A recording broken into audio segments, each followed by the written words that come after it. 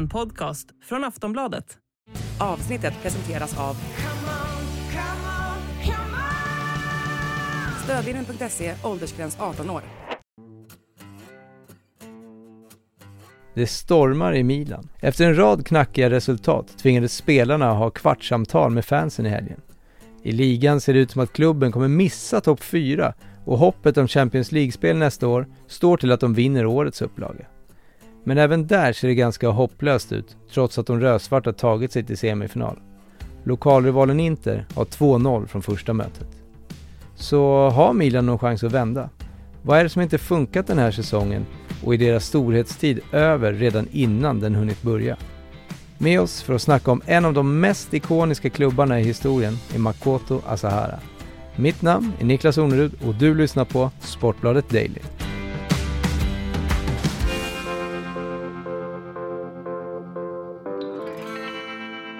Ligamästare i fjol. I år inte ens nära Serie A-titeln. Vad är det som har gått snett?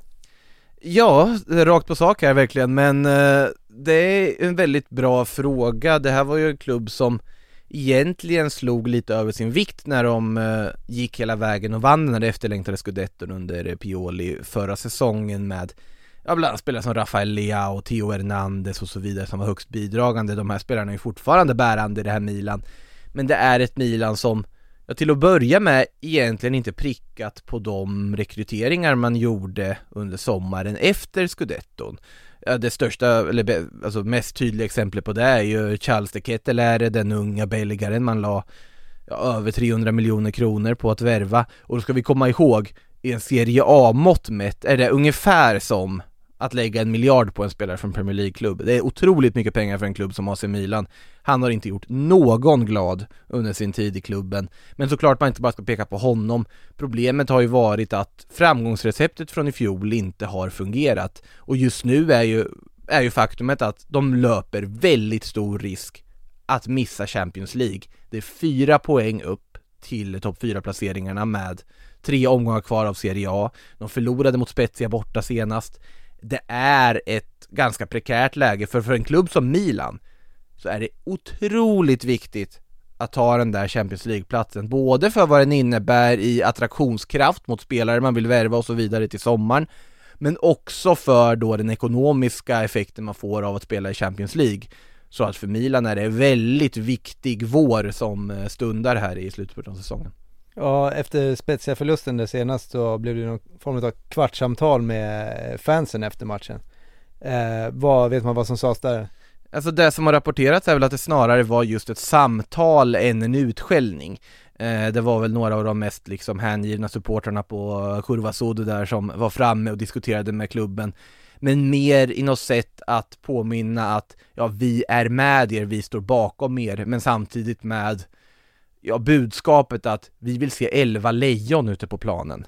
Inte det som man såg i matchen mot Spezia eller för den delen i derbyt mot Inter, det första mötet i Champions League-semifinalerna där vi inte alls kunde känna igen detta AC Milan. Ett Milan som på något sätt försökte samma sak utan resultat gång på gång med tron att det skulle ge resultat plötsligt. Det gjorde det inte. Och det är väl där snarare att man vill se någon form av driv och kraft, och det är ju ganska passande att man använder uttrycket 11 lejon med tanke på att det finns ett visst lejon som sitter utanför just nu skadad. Men som sagt, det är mer en vänlig påminnelse kan man väl kalla det om att nu får ni börja leverera för att nu börjar det brännas. Vi var inne på det, Champions League. Där har vi ju en sista livlina till Champions League även om de skulle missa ligaspurten här. Men de har ett 2-0 underläge. Kan de vända det här? Alltså kan man ju. Men om de ens är i närheten av den undermåliga insats man hade hemma på San Siro i första mötet förra veckan, då kommer det nog snarare bli en utökad marginal, för att det var ju 2-0 i den matchen var ju i underkant. Det var ju nästan som man kände att det var Milan som var nöjdast efter slutsignalen med tanke på att Inter hade kunnat göra väldigt många fler mål i den där matchen. Absolut, det var ett Milan som saknade Rafael Leao. Det tyckte jag syntes väldigt tydligt. Hela deras recept på omställningar som de ofta har haft i stora matcher, det följer ju ihop på att man inte har Leao, för han är helt bärande i att de ska kunna skapa någonting på omställningar. Alexis Selemakers är inte den spelaren som kan fylla de skorna. Det syntes väldigt tydligt. Och såklart att få den mardrömsstarten de fick där gjorde att de hamnade i ett läge där de plötsligt behövde pusha fram på ett annat sätt än vad jag tror de hade planerat. Det blev en väldigt jobbig match på alla sätt för dem. Sen när Ismael Benazer fick gå ut skadad också. Sen ska vi komma ihåg att Inter och Milan i deras nuvarande status spelar en Champions League-semifinal är någonting oerhört sensationellt, och jag tror att alla som såg Champions League-semifinalerna förra veckan såg en ganska markant kvalitetsskillnad i fotbollsmässigt då mellan mötet City-Madrid kontra Milano-derbyt. Med det sagt, stämningen och allting runt omkring Milano-derbyt var ju något alldeles extra. Men Milan-spelarna lyckades ju inte alls vara upp på det. Försvaret kändes svajigt, lagdelarna osynkade. De måste ha en helt annan form av insats om de skulle kunna vända det här. Med det sagt, Inter har ju visat sig vara något av cupspecialister under Simone Inzaghi. De vet vad det handlar om när det kommer till utslagsmatcher. De har framförallt otroligt mycket mer rutin i truppen. Det var Edin Dzeko och Henrik Mkhitaryan som gör 2 avgörande mål i en Champions League-semifinal 2023. Ja, det känns som det kunde vara 10 år tillbaka. Ja, och det är ju, men det ska ju komma ihåg att man kan skratta åt det, men samtidigt det här är ju spelare som varit med i gamet ganska länge, och det är spelare som vet vad det handlar om, och den rutinen tycker jag lyste igenom ganska tydligt att Inter besitter, som kanske inte Milan gör just nu. Ja, men jag tänkte lite grann på det, att hur bra är Milan då egentligen? Ska de ens kunna vara så här långt fram i Europa? Man kan ju liksom titta på om de två semifinalerna mot varandra, så känns det, man pratar ibland om moraliska finaler, och då är väl liksom Real Madrid mot Manchester City i en helt annan typ av match, och vinnaren där borde väl rimligt sett sopa banan med både Milan och Inter oavsett vem de möter i finalen sen. Italienska lag, de är inte där riktigt nu. Nej, och sen har det varit någon form av renässans för italiensk fotboll den här Europavåren, och det har de gjort tydligt själva också. Man har haft liksom reklamsnuttar man visar 5 klubbar kvar i Europa. Det har ingen annan, visar de med Luca Toni och Fabio Cannavaro och Fabio Capello, där var det väl, som satt i någon biosalong och applåderade eller vad de höll på med, någon påkostad reklamfilm de hade slängt ihop där med, för att bara belysa faktumet att Calcion är tillbaka, Calcion är vid liv. Och det är lätt att sitta här och säga att men kvalitetsmässigt ska inte Milan och Inter vara bland de 4 bästa i Europa. Nej, de är inte bland de 4 bästa lagen i Europa den här säsongen. Men det är väl det som också är charmen med en utslagsturnering, att det inte nödvändigtvis är de 4 objektivt bästa fotbollslagen som alltid är där år ut och år in. Problemet för Milans del är ju snarare som ligger i att de har ju inte lyckats vinna matcher de ska vinna inhemskt. Det är ett lag som tappat poäng på löpande band mot lag på den undre halvan, som åker till Spezia och förlorar med 2-0. Det ska ju inte ett klubb som Milan göra egentligen. Inte i alla fall en Milan som ska kunna utmana med en Scudetto. Nu börjar jag personligen bli en rätt gammal stofil, men för mig representerar ju liksom Milan ett lag som ska kunna locka de allra största stjärnorna i världen. Men när jag växte upp så var det liksom, då hade man Van Basten och Schüllit och Rijkaard. 90-tals Milan, det här otroligt. Ja, exakt. Men nu så känns det ju mest att de får nöja sig med spelare som typ inte längre platsar i England eller Spanien. Hur kommer det sig att det blivit så här? Det är ju en utveckling vi har sett överlag, att italienska klubbar har det otroligt mycket svårare ekonomiskt. Vi kommer från ett januarifönster där Milan ville investera ganska mycket i truppen. Det pratades mycket bland om Nicolo Zaniolo från Roma. Milan var inte redo att betala det som Roma krävde. Då kommer Bournemouth in. Pang, pengarna på bordet. Nicolo Zaniolo ville inte till Bournemouth. Han ville fortfarande till Milan snarare. Slutade med att han gick till Galatasaray istället. Det var en hel omvändning där. Men det är en ny verklighet idag där de engelska klubbarna, i och med hur Premier League har marknadsfört sig själv under väldigt många år, i och med att de har haft ett mycket mer demokratiskt uppbyggt och framförallt då mer lukrativt tv-avtal, så har de sprungit iväg fullkomligt från alla andra klubbar i Europa. Och vi ser ju den här utvecklingen även från spanska klubbar som har svårt att hävda sig på transfermarknaden eller inte ens har pengar att spendera. Italienska klubbar har väldigt svårt också att spendera på så vis. Och för Milans del, så Milan och Inter har ju varit, de två liksom lokalrivalerna har ju varit ganska lika utvecklingar på så vis att när de nu har fått på något sätt sin renässans, vilket det här ändå har varit när de är en Champions League-semifinal, det är ju över ett decenniums tid av ökenvandring vi har bakom det. Det är klubbar som varit långt bort från Champions League-strålkastarna under många år och att de vann den här ligatiteln för Milan, då känner man, är det här början på en ny storhetstid? För de har ju haft en väldigt sund approach till saker och ting. Värvat smart, plockat in yngre spelare, förädlat dem, byggt en kärna, haft en tränare, Stefano Pioli, som verkligen fått ihop den här gruppen på ett väldigt bra sätt. En otroligt fin blandning mellan rutin i form av Zlatan Ibrahimovic, Olivier Giroud och den typen av spelare, och yngre förmågor som Rafael Leao, Sandro Tonali och så vidare. Och sen lite mitt emellan med Theo Hernandez och andra klassspelare som de ändå har haft.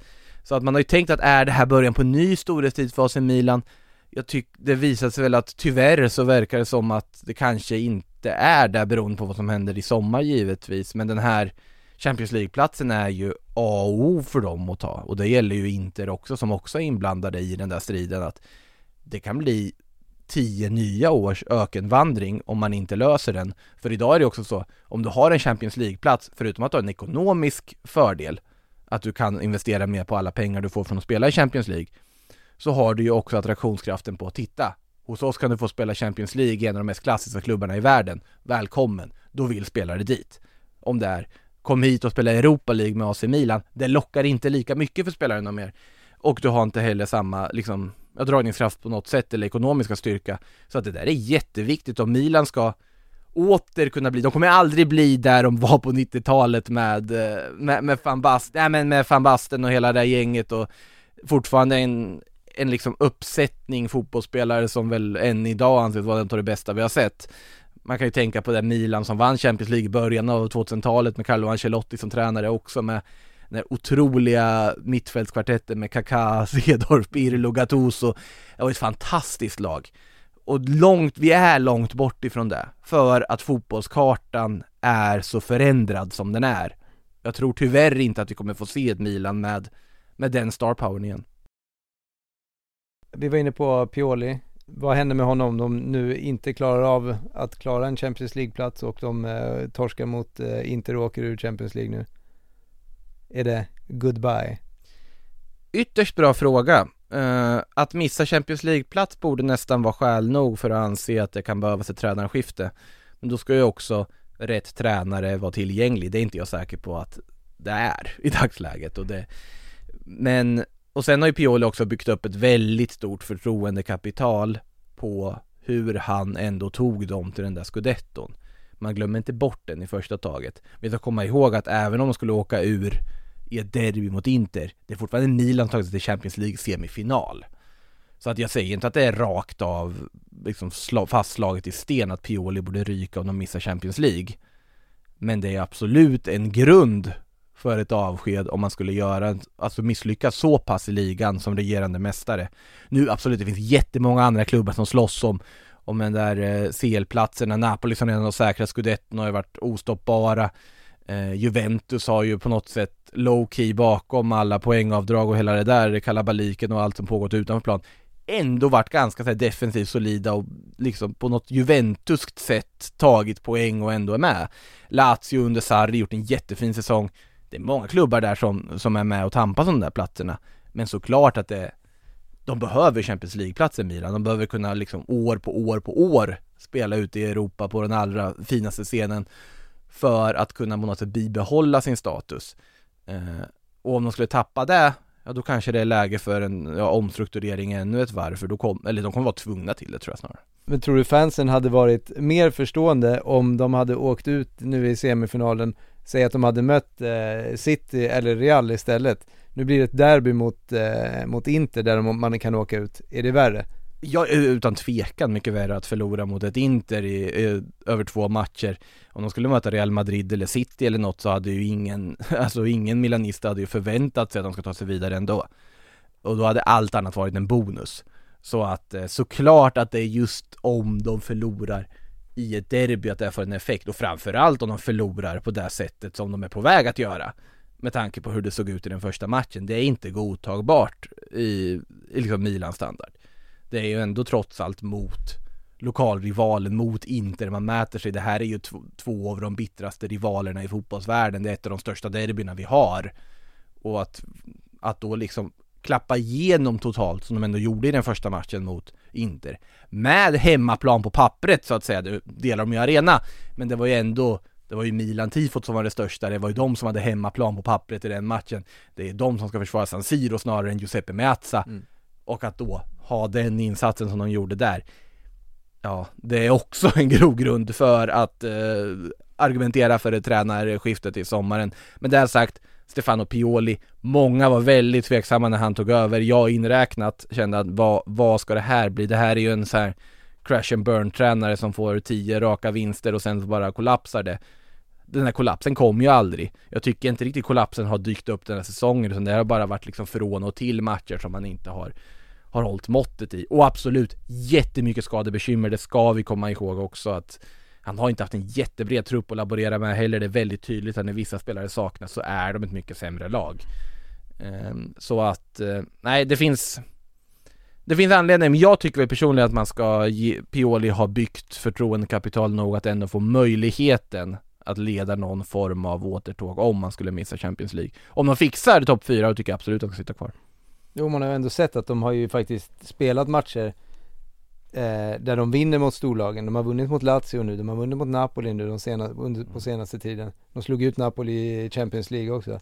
Men det är just de här de mindre heta matcherna där man tappar poäng, man hemma mot Salernitana, men det är liksom men det är sånt som inte får ske egentligen för en klubb som vill vinna titlar. Så är det ju, och det brukar man ju säga att mästarlag är ju sådana lag som vinner matcher de egentligen inte förtjänar att vinna. Det har ju inte AC Milan gjort i år. När de slagit Napoli bland annat då, så har det ju varit Rafa i stor form som har haft hur roligt som helst på sin kant, och andra spelare som också steppat upp givetvis. Så att, nej, det finns men grejen, det är ju för sig ett namn man ska lyfta här också mitt i det här, att det ändå rapporteras att Rafael Leao vill vara kvar och kommer förlänga. Det betyder hur mycket som helst med tanke på att det där är en sån stjärna att bygga saker kring. En sån stjärna som vinner matcher på egen hand. Att behålla honom skickar ju en signal att nej, det här är inte ett AC Milan som är på väg mot en ökenvandring, det är ett AC Milan som har ambitioner. Och det tycker jag är väldigt viktig signal om inte annat. Och precis, där vi pratade om storhetstiden som kanske liksom redan har havererat innan den har börjat, men med en sån spelare som Leao så borde man väl kunna bygga vidare på det. Så vad tycker du att man ska göra i sommar? Oavsett nu, säg att de missar Champions League, hur ska de bygga om? Ja, det jag tycker att det finns ju vissa positioner de verkligen behöver förstärka. Framförallt tycker de behöver en högerytter. De behöver någon form av offensivt hot på den kanten. För just nu så är ju Milan ett ganska lättläst lag. De har Theo Hernandez, Rafa Leao, när han då är frisk på vänsterkanten. Det är där de skapar saker. Brahim Diaz, som tycker jag har gjort det väldigt bra, har väl också fallit bort i vissa matcher och så vidare, men den spelare som absolut man ska köpa loss om det går att göra, tycker jag. Men framförallt behöver du någon mer offensiv stjärna kanske på högerkanten. Vem det skulle vara behöver jag inte gå in på här nu, men att de behöver någon som verkligen kan göra skillnad från den kanten också. Forwardsmässigt, Olivier Giroud är ju den perfekta spelaren alltså att ha för att liksom göra andra bättre runt omkring honom. Men kanske också behövs någon ytterligare liksom etablerad anfallare som verkligen kan göra mål. Så att, och sen såklart, mittback har ju varit lite oklart. Nu har ju Tomori och Kjær gjorde ju inte någon glad mot Inter senast, men sen är det ju 2 bra mittbackar i grunden, och så har du ju Theo, alltså unga tysken som också finns där. Det finns ju kvalitet, men jag tycker framförallt att de behöver bredda med kvalitet också. Och för att kunna göra det och ha attraktionskraften och värva riktigt bra spelare, då måste du ha den där Champions League-platsen, och inte ens då är det säkert att Milans ekonomi räcker för att kunna värva så pass bra spelare som de borde göra för att verkligen kunna bygga en storhetstid. Det är en person som vi nästan inte har berört överhuvudtaget när vi har pratat nu, och det är ju lejonet, Zlatan Ibrahimovic. Har han saknats i år när han har varit skadad hela tiden? Alltså på planen så tycker jag väl inte nödvändigtvis, därför att de stora nycklarna till Scudetton var ju snarare Olivier Giroud. Däremot så ska man ju inte Zlatans effekt utanför planen och i gruppen underskattas. Så jag tror att de skulle aldrig ha gått till den där ligatiteln om det inte vore för Zlatans återkomst.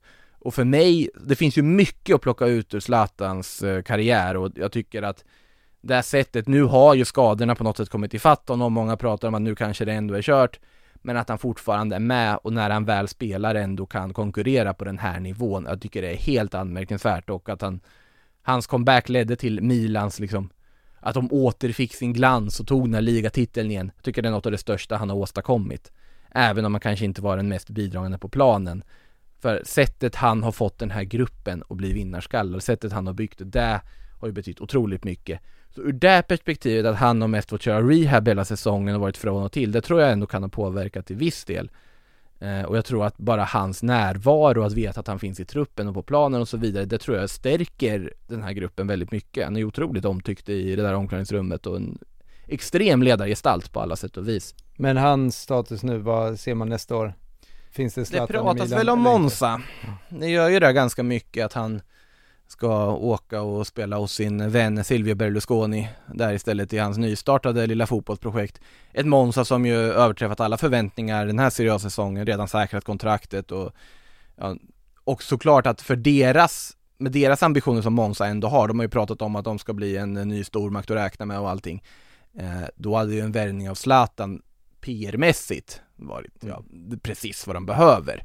Och det kanske är en bättre nivå för Zlatan att på något sätt titta tillbaka till och komma in på plan. För Milans del, såklart att om det går bara ha honom i gruppen, att det skulle såklart betyda jättemycket.